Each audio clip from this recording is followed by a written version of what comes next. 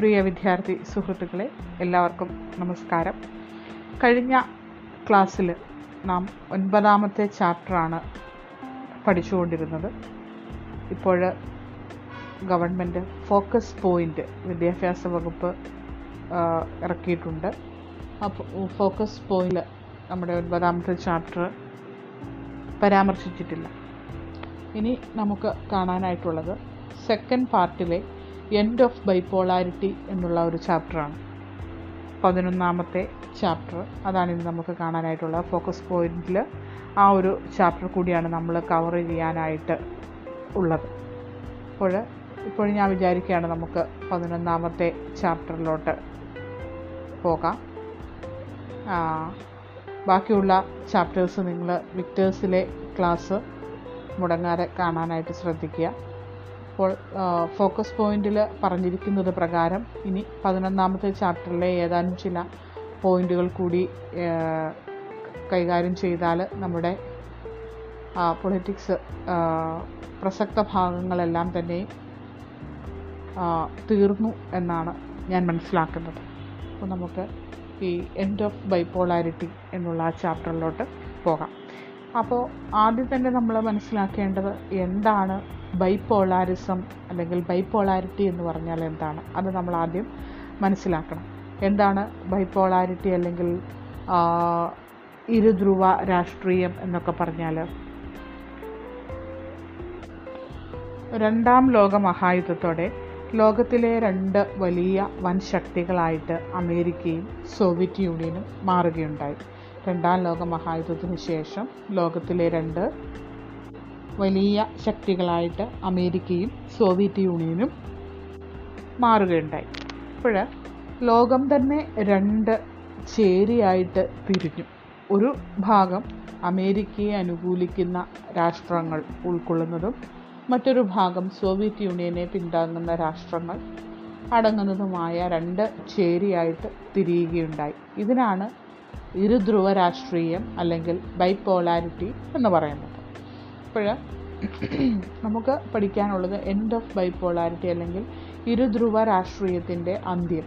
പ്രധാനമായിട്ടും ഈ ചാപ്റ്ററിൽ സോവിയറ്റ് യൂണിയൻ്റെ ഡിസിൻറ്റഗ്രേഷൻ, സോവിയറ്റ് യൂണിയൻ തകർന്നു പോയതിനെ കുറിച്ചാണ് നമുക്ക് പഠിക്കാനായിട്ടുള്ളത്.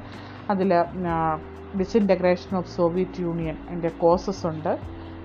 4 കോസസ് ആണുള്ളത്. Political causes, economic causes, then growth of nationalism, Gorbachev and disintegration എന്നിങ്ങനെയുള്ള 4 പോയിന്റുകളുണ്ട്. ദെൻ കോൺസിക്വൻസസ് ഓഫ് ഡിസിൻറ്റഗ്രേഷൻ ഉണ്ട്. പിന്നെയുള്ളത് shock therapy and consequences of shock therapy. ഇങ്ങനെയുള്ള ഏതാനും കാര്യങ്ങൾ മാത്രമേ നമുക്ക് ഈ ചാപ്റ്ററിൽ പഠിക്കാനായിട്ടുള്ളൂ. അപ്പോൾ നമ്മൾ ബൈപോളാരിറ്റി എന്താണെന്ന് കണ്ടു. രണ്ടാം ലോക മഹായുദ്ധത്തിന് ശേഷം ലോകം തന്നെ രണ്ട് ചേരിയായിട്ട് തിരിയുകയുണ്ടായി. ഒന്ന് അമേരിക്കയുടെ നേതൃത്വത്തിലുള്ള അമേരിക്കൻ ചേരിയും സോവിയറ്റ് യൂണിയൻ്റെ നേതൃത്വത്തിലുള്ള മറ്റൊരു സോവിയറ്റ് ചേരി എന്നിങ്ങനെയുള്ള രണ്ട് ചേരികളായിട്ട് തിരിഞ്ഞു. ഇതിനാണ് ഇരുധ്രുവ രാഷ്ട്രീയം അല്ലെങ്കിൽ ബൈപോളാരിറ്റി എന്ന് പറയുന്നത്. അപ്പോൾ ഇനി നമുക്ക് ഈ എൻഡ് ഓഫ് ബൈപോളാരിറ്റി എന്നുള്ള ആ ഒരു ഭാഗത്തിലോട്ട് പോകാം. അപ്പോൾ അതിനു മുമ്പായിട്ട് മറ്റൊരു കാര്യം, ഇത് നിങ്ങൾ നേരത്തെ ചെറിയ ക്ലാസ്സുകളിൽ പഠിച്ചിട്ടുള്ളതാണ്. കോൾഡ് വാർ നിങ്ങൾക്കറിയാം. കോൾഡ് വാർ അല്ലെങ്കിൽ ശീതയുദ്ധം എന്ന് പറഞ്ഞാൽ എന്താണ്? കോൾഡ് വാർ അല്ലെങ്കിൽ ശീതയുദ്ധം എന്ന് പറഞ്ഞാൽ ആയുധങ്ങൾക്ക് പകരം ആശയങ്ങൾ ഉപയോഗിച്ചുകൊണ്ട് രണ്ട് രാജ്യങ്ങൾ നടത്തിയ യുദ്ധമാണ്. രണ്ട് രാജ്യങ്ങൾ എന്ന് പറഞ്ഞാൽ നിങ്ങൾക്കിപ്പോൾ തന്നെ മനസ്സിലായിട്ടുണ്ട് ഏതൊക്കെയാണ്. അമേരിക്കയും സോവിയറ്റ് യൂണിയനും തമ്മിൽ നടന്ന ആയുധങ്ങൾ ഇല്ലാതെ ആശയങ്ങൾ ഉപയോഗിച്ചുകൊണ്ട് നടന്ന യുദ്ധമാണ് കോൾഡ് വാർ എന്ന് പറയുന്നത്. അപ്പോൾ ആ കോൾഡ് വാറിൻ്റെ ഏറ്റവും വലിയൊരു പ്രത്യേകത എന്ന് പറയുന്നത് അത് ഒരിക്കലും ഒരു ഹോട്ട് വാറായിട്ട് മാറിയില്ല, അല്ലെങ്കിൽ ഒരു ചൂടുപിടിച്ച യുദ്ധമായിട്ട് മാറിയില്ല. അതെപ്പോഴും ഒരു തണുത്തുറഞ്ഞ രീതിയിൽ തന്നെയായിരുന്നു. എന്തുകൊണ്ടാണ് അതൊരു ഹോട്ട് വാർ ആയി മാറാത്തത്? രണ്ട് രാഷ്ട്രങ്ങളുടെയും കൈകളിൽ, അമേരിക്കയുടെയും സോവിയറ്റ് യൂണിയൻ്റെയും കയ്യിൽ വലിയ പ്രഹരശേഷിയുള്ള ആണവായുധങ്ങൾ ഉണ്ടായിരുന്നു. അപ്പോൾ ആരെങ്കിലും ആണവായുധം എടുത്ത് പ്രയോഗിച്ചു കഴിഞ്ഞാൽ അത് വലിയ നാശനഷ്ടങ്ങൾക്ക് കാരണമാകുമെന്ന് ഇരു രാജ്യങ്ങൾക്കും അറിയാമായിരുന്നു. അതുകൊണ്ട് തന്നെ വളരെ ശ്രദ്ധിച്ചാണ് രാഷ്ട്രങ്ങൾ അമേരിക്കയും സോവിയറ്റ് യൂണിയനും ഈ ശീതയുദ്ധ കാലഘട്ടത്തിൽ ഇടപെട്ടത്.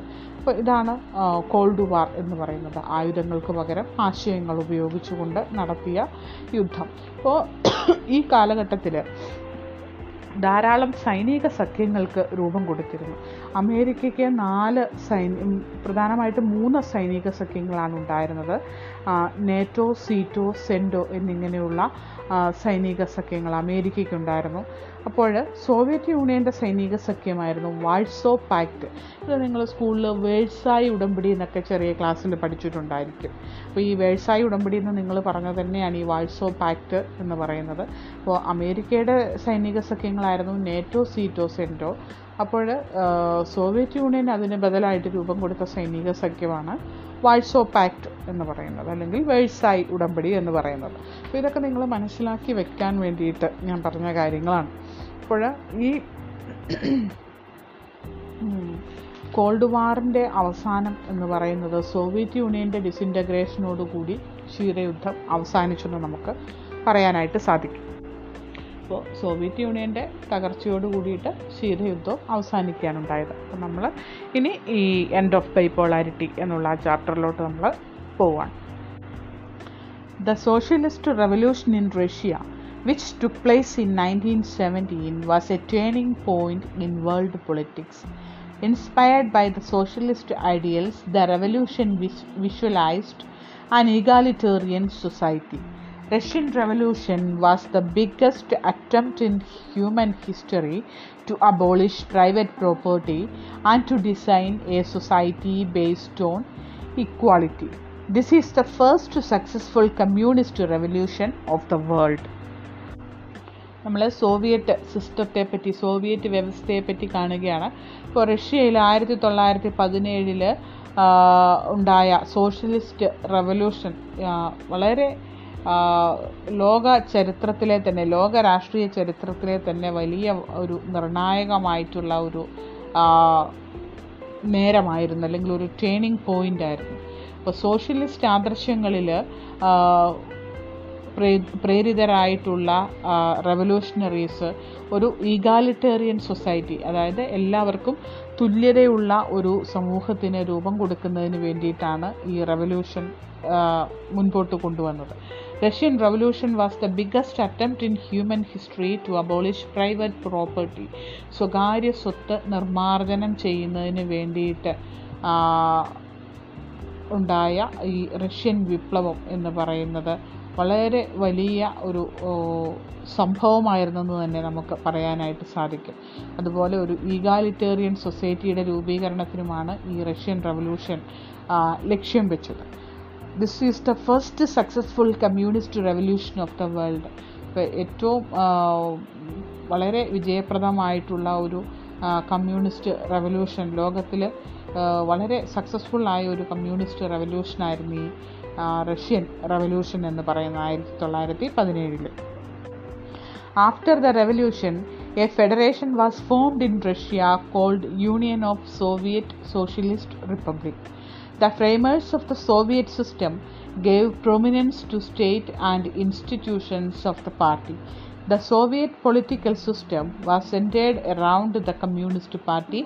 No other political party or opposition was allowed. Then after the revolution, after the socialist revolution in 1970, a federation was formed in Russia called Union of Soviet Socialist Republic or USSR. After the revolution of 1917, a federation was set up in Russia and called it as Union of Soviet Socialist Republic or USSR. The framers of Soviet system gave prominence to state and institutions of the party. The Soviet political system was centered around the Communist Party. Note the point, the Soviet political system was centered around the Communist Party and no other political party or opposition was allowed there. The Soviet economic system was planned and controlled by the party. The state was the owner of all important institutions. Land and other factors of production were also under the control of the state. People were not given economic freedom. There are so many important points once again we have to go through with these points. After the revolution of 1917, a federation was formed in Russia and it is named as Union of Soviet Socialist Republic or USSR. The Soviet political system was centered around the Communist Party and no other opposition party or no other political party was allowed. The Soviet economic system was planned and controlled by the Communist Party. The state was the owner of all important institutions. Land and other factors of production were also under the control of the state. In short, people were not given any economic freedom. അപ്പോൾ ആളുകൾക്ക് യാതൊരുവിധ സാമ്പത്തിക സ്വാതന്ത്ര്യവും ഇല്ലായിരുന്നു. എല്ലാം control ചെയ്തുകൊണ്ടിരുന്നത് സ്റ്റേറ്റാണ്. State means അവിടെ കമ്മ്യൂണിസ്റ്റ് പാർട്ടി ആയിരുന്നു ഭരണത്തിലുണ്ടായിരുന്നത്. എല്ലാം കൺട്രോൾ ചെയ്തിരുന്നത് കമ്മ്യൂണിസ്റ്റ് പാർട്ടി ആയിരുന്നു. The Soviet political system was centred around the communist party. No other political party or opposition was allowed. അവിടെ വേറെ ഒരു രാഷ്ട്രീയ പാർട്ടികളെയോ അല്ലെങ്കിൽ പ്രതിപക്ഷ പാർട്ടികളെയോ ഒന്നും അലൗ ചെയ്തിരുന്നില്ല. അതുപോലെ റെവല്യൂഷന് ശേഷം റഷ്യയിൽ ഒരു ഫെഡറേഷന് രൂപം കൊടുക്കുകയാണ് ഉണ്ടായത്. ആ ഫെഡറേഷൻ അറിയപ്പെട്ടിരുന്നത് Union of Soviet Socialist Republic എന്നുള്ള പേരിലാണ്. ആൻഡ് ദിസ് ഫെഡറേഷൻ എന്ന് പറഞ്ഞാൽ നമ്മൾ എന്താ മനസ്സിലാക്കുന്നത്, കുറേ രാജ്യങ്ങളുടെ ഒരു കൂട്ടായ്മ, അതാണ് ഫെഡറേഷൻ എന്ന് പറയുന്നത്. അപ്പോൾ 15 രാജ്യങ്ങളുടെ ഒരു ഫെഡറേഷനായിരുന്നു ഈ USSR എന്ന് പറയുന്നത്. Russia, Georgia, Ukraine, Moldova, Belarus, Armenia, Azerbaijan, Kazakhstan, Uzbekistan, Turkmenistan, Kyrgyzstan, Tajikistan തുടങ്ങിയ പ്രദേശങ്ങളും അതുപോലെ ബാൾട്ടിക് സ്റ്റേറ്റുകളായ എസ്തോണിയ, ലാത്വിയ, ലിത്വാനിയ തുടങ്ങിയ രാജ്യങ്ങളും കൂടി ചേർന്നിട്ടാണ് ഈ USSR എന്ന് പറയുന്ന ആ ഫെഡറേഷന് രൂപം കൊടുത്തത്. Soviet Union became a great power after the Second World War. The Soviet economic system became more developed than the rest of the world except that of America. Soviet Union attained great progress in all spheres of economy. Soviet Union had vast sources of energy and resources. The vast availability of oil, iron and steel led the country to progress. The development in transport and communication system also played an important role in the progress of Soviet Union. It had an efficient transport system which connected even the remote places of the country. Besides, there was a complex communication network. The Soviet state ensured minimum standard of living for all their citizens. Government gave financial help to all welfare project and other primary needs such as health, education, child care, etc. There was no unemployment. ഇപ്പോൾ നമ്മൾ Soviet യൂണിയനിലെ മൊത്തത്തിലുള്ള ഒരു അവസ്ഥയെ പറ്റിയാണ് പറഞ്ഞത്. ഇപ്പോൾ Soviet യൂണിയനിലെല്ലാം party നിയന്ത്രിതമായിരുന്നു. മറ്റൊരു രാഷ്ട്രീയ പാർട്ടിയെയും അവിടെ അലൗ ചെയ്തിരുന്നില്ല തുടങ്ങിയ കാര്യങ്ങളൊക്കെ നമ്മൾ കണ്ടു. രണ്ടാം ലോക മഹായുദ്ധത്തിന് ശേഷം സോവിയറ്റ് യൂണിയൻ ഒരു വലിയ ശക്തിയായിട്ട് മാറി. Soviet economic system became more developed than the rest of the world except that of America. അപ്പോൾ ലോകത്തിലെ മറ്റ് ഏതൊരു രാജ്യത്തെയും പോലെ തന്നെ, അല്ലെങ്കിൽ ലോകത്തിലെ ഏതൊരു രാജ്യത്തെയും പോലെ എന്ന് പറയാനായിട്ട് സാധിക്കില്ല, ലോകത്തിലെ മറ്റേതൊരു രാജ്യങ്ങളെക്കാട്ടിലും വളരെ ഡെവലപ്ഡ് ആയിട്ടുള്ള സാങ്കേതിക വിദ്യ ഉണ്ടായിരുന്ന ഒരു രാജ്യമാണ് സോവിയറ്റ് യൂണിയൻ എന്ന് പറയുന്നത്. അമേരിക്ക മാത്രമാണ് ഇതിനൊരു അപവാദമായിട്ട് നിലനിന്നിരുന്നത്. Soviet Union attained great progress in all spheres of economy. അതുപോലെ എല്ലാ മേഖലകളിലും, സമസ്ത മേഖലകളിലും സോവിയറ്റ് യൂണിയന് വലിയ പുരോഗതിയാണ് ഉണ്ടായിരുന്നത്. The Soviet Union had vast sources of energy and resources. The vast availability of oil, iron and steel led the country to progress. The development in transport and communication system also played an important role in the progress of Soviet Union. The Soviet state ensured minimum standard of living for all citizens. Soviet യൂണിയനിലെ എല്ലാ ആളുകൾക്കും ഒരു minimum ജീവിത നിലവാരം ഉറപ്പുവരുത്താനായിട്ട് ഗവൺമെൻറ്റിന് സാധിച്ചു. Government gave financial help to all welfare project and other primary needs such as health, education, child care, etc. There was no unemployment. ഇപ്പോൾ സോവിയറ്റ് യൂണിയനിൽ രാഷ്ട്ര നിയന്ത്രിതമായിരുന്നു കാര്യങ്ങളെല്ലാം. രാഷ്ട്രം minimum standard of living, minimum ജീവിത നിലവാരം എല്ലാ പൗരന്മാർക്കും ഉറപ്പുവരുത്താനായിട്ട് ശ്രമിച്ചു. അതുപോലെ തന്നെ ആരോഗ്യത്തിൻ്റെ കാര്യത്തിലും വിദ്യാഭ്യാസത്തിൻ്റെ കാര്യത്തിലും ചൈൽഡ് കെയർ, കുട്ടികളുടെ സംരക്ഷണത്തിൻ്റെ കാര്യത്തിലുമെല്ലാം വെൽഫെയർ പദ്ധതികൾ നടപ്പാക്കുകയും അങ്ങനെ രാഷ്ട്ര നിയന്ത്രിതമായിട്ടുള്ള ഒരു രീതിയിൽ കാര്യങ്ങൾ വളരെ ശുഭകരമായിട്ട് നടന്നുകൊണ്ടിരിക്കുകയായിരുന്നു. അപ്പോൾ അതുപോലെ അൺഎംപ്ലോയ്മെൻ്റ് എന്നുള്ള ഒരു പ്രശ്നം, തൊഴിലില്ലായ്മ എന്നൊരു പ്രശ്നം അവിടെ ഉണ്ടായിരുന്നില്ല. By the middle of 1970s, Soviet Union reached the peak of its development. Thereafter, the fall of the Soviet Union started, which was really astonishing. Even the severe critics of communism could not foresee the fall of Soviet Union within this short span of time. In 1991, Soviet Union disintegrated and disappeared from the political world. ഇപ്പോൾ 1970-കളോടെ Soviet union അതിൻ്റെ ആ ഒരു അതിൻ്റെ പരമോന്നതിയിലെത്തിയിരുന്നു. പക്ഷേ Soviet യൂണിയൻ്റെ തകർച്ച എല്ലാവരെയും അത്ഭുതപ്പെടുത്തുന്ന രീതിയിലുള്ളതായിരുന്നു. കമ്മ്യൂണിസത്തിൻ്റെ വിമർശകർ പോലും ഈ സോവിയറ്റ് യൂണിയൻ ഇത്ര ഒരു ചുരുങ്ങിയ കാലത്തിനുള്ളിൽ തകർന്നടിയുമെന്ന് അവർക്ക് പോലും വിശ്വസിക്കാനായിട്ട് വളരെ പ്രയാസമായിരുന്നു. 1991 സോവിയറ്റ് യൂണിയൻ വിഘടിച്ച് പോവുകയും ഡിസിൻറ്റഗ്രേറ്റ് ചെയ്യുകയും അതുപോലെ പൊളിറ്റിക്കൽ സിനാരിയോയിൽ നിന്ന്, രാഷ്ട്രീയ ഭൂപടത്തിൽ നിന്ന് സോവിയറ്റ് യൂണിയൻ എന്നുള്ള ആ ഒരു മേഖല ഡിസപ്പിയർ ആകുകയുമാണ് ചെയ്തത്.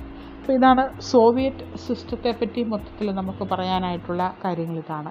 ഇനി നമുക്ക് കാണാനായിട്ടുള്ളത് സോവിയറ്റ് യൂണിയൻ്റെ ഡിസിൻറ്റഗ്രേഷൻ അല്ലെങ്കിൽ സോവിയറ്റ് യൂണിയൻ്റെ തകർച്ചയിലോട്ട് നയിച്ച കാരണങ്ങളാണ്. പ്രധാനമായിട്ടും ഡിസിൻറ്റഗ്രേഷന് 4 പോയിന്റുകളാണുള്ളത്. 1 political causes, 2 economic causes, 3 growth of nationalism അല്ലെങ്കിൽ ദേശീയതയുടെ വളർച്ച, and 4th one Gorbachev and his developments, ഗോർബച്ചേവും അദ്ദേഹം കൊണ്ടുവന്ന പരിഷ്കാരങ്ങൾ. ഇത്രയും 4 പോയിന്റുകളാണ് നമുക്ക് കാണാനായിട്ടുള്ളത്. ഇത് എസ്എ ക്വസ്റ്റ്യനായിട്ടൊക്കെ ചോദിച്ച് കാണുന്നതാണ് പരീക്ഷയ്ക്ക്. അപ്പോൾ disintegration of Soviet Union, first one political causes. One of the important causes for the disintegration of Soviet Union was the weakness of the Soviet political system. Anti-democracy, dictatorship of the party, dominance of bureaucracy and corruption were the major political drawbacks which ultimately led to the disintegration of Soviet Union. Note the point. And one of the important causes for the disintegration of Soviet Union was the weakness of Soviet political system. Soviet രാഷ്ട്രീയ വ്യവസ്ഥയുടെ ദൗർബല്യമാണ് Soviet യൂണിയൻ്റെ തകർച്ചയ്ക്ക് ഇടയാക്കിയ ഒന്നാമത്തെ അല്ലെങ്കിൽ ഏറ്റവും പ്രധാനപ്പെട്ട കാര്യമെന്ന് പറയുന്നത്. Anti democracy, dictatorship of the party, dominance of bureaucracy and corruption were the major political drawbacks which ultimately led to the disintegration of Soviet Union. Soviet യൂണിയൻ്റെ തകർച്ചയ്ക്ക് കാരണമാക്കിയ ഘടകങ്ങളെന്ന് പറയുന്നത് ഇത്രയാണ്. ആൻറ്റി ഡെമോക്രസി, ജനാധിപത്യ വിരുദ്ധത, dictatorship of the party, communist പാർട്ടിയുടെ മേധാവിത്വം, then dominance of bureaucracy, ഉദ്യോഗസ്ഥരുടെ മേധാവിത്വം, ആൻഡ് കറപ്ഷൻ, അഴിമതി. ഇത്രയും കാര്യങ്ങളാണ് സോവിയറ്റ് യൂണിയൻ്റെ തകർച്ചയ്ക്ക് കാരണമായ പൊളിറ്റിക്കൽ കോസസ് എന്ന് പറയുന്നത്. നമുക്ക് ഈ ഓരോ പോയിന്റും ഡീറ്റെയിൽ ആയിട്ട് നോക്കാം. അപ്പോൾ ആദ്യം നമ്മൾ കണ്ടത് ആൻറ്റി ഡെമോക്രസി എന്നുള്ള പോയിന്റാണ്. There was no democracy in Soviet Union. All democratic institutions were removed from the country. Stalin was real autocrat. People were not given the freedom of expression. They were also denied of civic rights. Every dissent was considered as an act of treason. The anti-democratic activities of the government made the civic life miserable. Many people expressed their resentment through cartoons and comics. അപ്പോൾ ജനാധിപത്യ വിരുദ്ധത എന്ന് പറയുന്നതാണ് Soviet യൂണിയനെ തകർത്തിയ political കോസസിലെ ഒന്നാമത്തെ കാര്യമെന്ന് പറയുന്നത്. There was no democracy in Soviet Union. Soviet യൂണിയനിൽ ജനാധിപത്യം എന്ന് പറയുന്ന ഒരു സങ്കല്പം പോലും ഉണ്ടായിരുന്നില്ല. All democratic institutions were removed from the country. അതുപോലെ തന്നെ ജനാധിപത്യപരമായ സ്ഥാപനങ്ങളെ എല്ലാം രാജ്യത്ത് നിന്ന് നിർമ്മാർജ്ജനം ചെയ്തിരുന്നു. Stalin was a real autocrat. Joseph Stalin എന്ന് പറയുന്ന വ്യക്തി ഒരു യഥാർത്ഥ ഓട്ടോക്രാറ്റിനെ പോലെ, ഏകാധിപതിയെ പോലെ ഭരിക്കുകയായിരുന്നു. People were not given the freedom of expression. There was no fundamental rights to the people. ജനങ്ങൾക്ക് യാതൊരുവിധ മൗലിക അവകാശങ്ങളും അനുവദിച്ച് നൽകിയിരുന്നില്ല. They were also denied of civic rights. പൗരാവകാശങ്ങൾ പോലും നിഷേധിക്കപ്പെട്ട ഒരു ജനതയായിരുന്നു. Every dissent was considered as an act of treason. ഭരണത്തോട് എന്തെങ്കിലും എതിർപ്പ് ആർക്കെങ്കിലും ഉണ്ടെങ്കിൽ അതിനെയെല്ലാം രാജ്യദ്രോഹമായിട്ടാണ് കണ്ടിരുന്നത്. The anti democratic activities of the government made the civic life miserable. ജനങ്ങളുടെ പൗരജീവിതം വളരെ വിഷമത്തിലാക്കിയ ഒരു സംഭവമായിരുന്നു ഗവൺമെൻറ്റിൻ്റെ ഈ ആൻറ്റി ഡെമോക്രാറ്റിക് ആക്ടിവിറ്റീസ്. പൗരന്മാർക്ക് യാതൊരുവിധ സിവിക് റൈറ്റ്സ് ഉണ്ടായിരുന്നില്ല, ഫണ്ടമെൻ്റൽ റൈറ്റ്സ് ഇല്ലായിരുന്നു. അപ്പോൾ ഭരിച്ചുകൊണ്ടിരുന്ന ആളുകളാണെങ്കിലും ഒരു ഓട്ടോക്രാറ്റിനെ പോലുള്ള ഭരണമാണ് നടത്തിക്കൊണ്ടു പോകുന്നത്. Many people expressed their resentment through cartoons and comics. അപ്പോൾ ആളുകൾ അവരുടെ ആ ഒരു എതിർപ്പ് അറിയിച്ചത് എങ്ങനെയാണ്? കാർട്ടൂണുകൾ വഴിയും കോമിക് വഴിയൊക്കെയാണ്. തമാശ രൂപേണയും അതുപോലെ കാർട്ടൂൺ ഒക്കെ വരച്ച് ആളുകൾ ഭരണകൂടത്തോടുള്ള അവരുടെ എതിർപ്പ് അറിയിച്ചിട്ടുണ്ട്. Next point, dictatorship. Soviet Union was under one party dictatorship of the Communist Party. The party had strict control on every institutions. The party that had ruled Soviet Union for more than 70 years was not accountable to the people. The party bureaucrats gained more privileges than ordinary citizens. The party was also reluctant to recognize the aspirations of the people of the 15 republics for the right of self-determination. Then another political problem is the dictatorship of the Communist Party. The party had strict control on every institution. But the Communist Party that had ruled Soviet Union for more than 17 years was not at all accountable to the people. ജനങ്ങളോട് യാതൊരുവിധ ഉത്തരവാദിത്വവും ഇല്ലാതെയാണ് പിന്നീടുള്ള കാലഘട്ടങ്ങളിൽ ഈ communist party Soviet യൂണിയനിൽ പെരുമാറിയത്. The party bureaucrats gained more privileges than ordinary citizens. അപ്പോൾ അതാണ് ഏറ്റവും വലിയ പ്രശ്നം. ഒരു ഈഗാലിറ്റേറിയൻ സൊസൈറ്റി രൂപീകരിക്കുക എന്നുള്ളതൊക്കെയായിരുന്നു 1917 റഷ്യൻ റവല്യൂഷൻ്റെ ഉദ്ദേശം. പക്ഷേ പാർട്ടി ബ്യൂറോക്രാറ്റ്സ്, പാർട്ടിയിലെ ഉദ്യോഗസ്ഥ വൃന്ദം സാധാരണ ജനങ്ങളെക്കാട്ടിലും വലിയ ആനുകൂല്യങ്ങളിലൊക്കെയാണ് ജീവിച്ചിരുന്നത്. Party bureaucrats gained more privileges than ordinary citizens.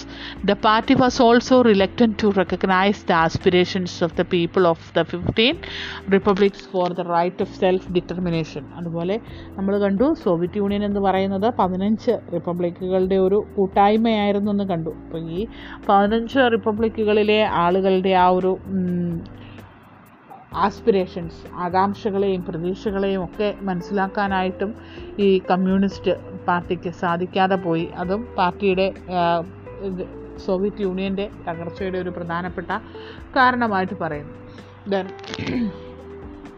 next point is the political and economic system of Soviet Union was controlled by the corrupt bureaucrats. They also engaged in black marketing. The intolerable corruption and stagnation in administration alienated the people from the government. Next point ആയിട്ട് പറയുന്നത് corruption, അഴിമതിയെ പറ്റിയാണ് പറയുന്നത്. Political and economic system of Soviet Union was controlled by the corrupt bureaucrats. രാഷ്ട്രീയ സാമ്പത്തിക കാര്യങ്ങൾ, Soviet യൂണിയൻ്റെ രാഷ്ട്രീയ സാമ്പത്തിക കാര്യങ്ങൾ നിയന്ത്രിച്ചു കൊണ്ടിരുന്നത് അഴിമതിയിൽ മുങ്ങിക്കുളിച്ച ഉദ്യോഗസ്ഥ വൃന്ദമായിരുന്നു. They have engaged in black marketing also. കരിഞ്ചന്ത, പൂഴ്ത്തിവെപ്പ് തുടങ്ങിയ കാര്യങ്ങളിലെല്ലാം ഇവർ വളരെ മുൻപന്തിയിലായിരുന്നു ഈ ഉദ്യോഗസ്ഥ വൃന്ദം എന്ന് പറയുന്നത്. The intolerable corruption and stagnation in administration alienated the people from the government. അപ്പോൾ വളരെ രൂക്ഷമായിട്ടുള്ള അഴിമതിയും അതുപോലെ തന്നെ ഭരണത്തിലെ സ്റ്റാഗ്നേഷൻ, മുരടിപ്പുമെല്ലാം സാധാരണക്കാരെ ഗവൺമെൻറ്റിൽ നിന്ന് അകറ്റി നിർത്തുകയാണ് ഉണ്ടായത്. അല്ലെങ്കിൽ ഗവൺമെൻറ്റിനോട് സാധാരണ ജനങ്ങൾക്ക് യാതൊരുവിധ താല്പര്യവും ഈ അഴിമതി കാരെ കൊണ്ട് നിറഞ്ഞ ഉദ്യോഗസ്ഥ വൃന്ദം ഭരിക്കുന്ന ആ ഗവൺമെൻറ് സ്ഥാപനങ്ങളോട് സാധാരണക്കാരായിട്ടുള്ള ആളുകൾക്ക് യാതൊരുവിധ വിധേയത്വവും ഇല്ലാതായി മാറുകയുണ്ടായി. The next point is centralization of power and lack of transparency in administration in a vast state like Soviet Union made the people hostile to the government. അപ്പോൾ നമ്മൾ കണ്ടതാണ്, സോവിയറ്റ് യൂണിയനിൽ ഒരിക്കലും അധികാര വികേന്ദ്രീകരണം ഉണ്ടായിരുന്നില്ല, മറിച്ച് അധികാരം മുഴുവനും പാർട്ടിയുമായിട്ട് അടുത്ത് നിൽക്കുന്ന ആളുകളിലുമായിട്ട് കേന്ദ്രീകൃതമായിരുന്നു. There was centralisation of power and lack of transparency in administration. അതുപോലെ ഭരണത്തിലും സുതാര്യത ഇല്ലായിരുന്നു. ഭരണത്തിലെ സുതാര്യതക്കുറവും അതുപോലെ അധികാര കേന്ദ്രീകരണവുമെല്ലാം സോവിയറ്റ് യൂണിയനിലെ ഗവൺമെൻറ്റിനെ സാധാരണക്കാർക്ക് എതിരാക്കി മാറ്റുകയാണ് ഉണ്ടായത്.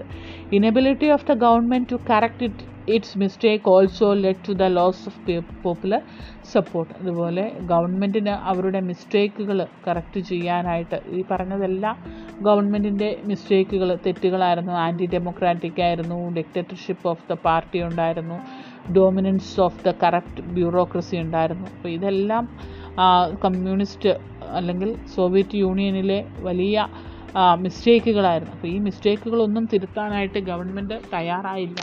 അത് സോവിയറ്റ് യൂണിയൻ്റെ തകർച്ചയ്ക്കും വലിയ ഒരു കാരണമായിട്ട് മാറുകയാണ് ഉണ്ടായത്. അപ്പോൾ ഇത്രയുമാണ് ഇന്നത്തെ ക്ലാസ്സിൽ നമ്മൾ കൈകാര്യം ചെയ്യാനായിട്ട് ഉദ്ദേശിച്ചിരുന്നത്. ഇത്രയും കാര്യങ്ങളെ നമ്മൾ കണ്ടുള്ളൂ. സോവിയറ്റ് യൂണിയൻ്റെ ഡിസിൻറ്റഗ്രേഷന് കാരണമായിട്ടുള്ള ഒന്നാമത്തെ പോയിൻ്റ് പൊളിറ്റിക്കൽ കോസസ്. ഇത്രയും കാര്യങ്ങളാണ് നമ്മൾ കണ്ടത്. അപ്പോൾ ഈ ക്ലാസ് വളരെ പ്രധാനപ്പെട്ട ഭാഗമാണ്, നമ്മുടെ ഫോക്കസ് ഏരിയയിലുള്ളതാണ്, പരീക്ഷയ്ക്ക് നിശ്ചയമായിട്ടും ചോദിക്കുന്നതാണ്. അപ്പോൾ അതിൻ്റെ ഗൗരവത്തോടു കൂടി ഇത് പഠിക്കുക, നല്ല രീതിയിൽ പഠിച്ച് നല്ല മാർക്ക് വാങ്ങിക്കാനായിട്ട് എല്ലാവരും ശ്രദ്ധിക്കുക. നന്ദി.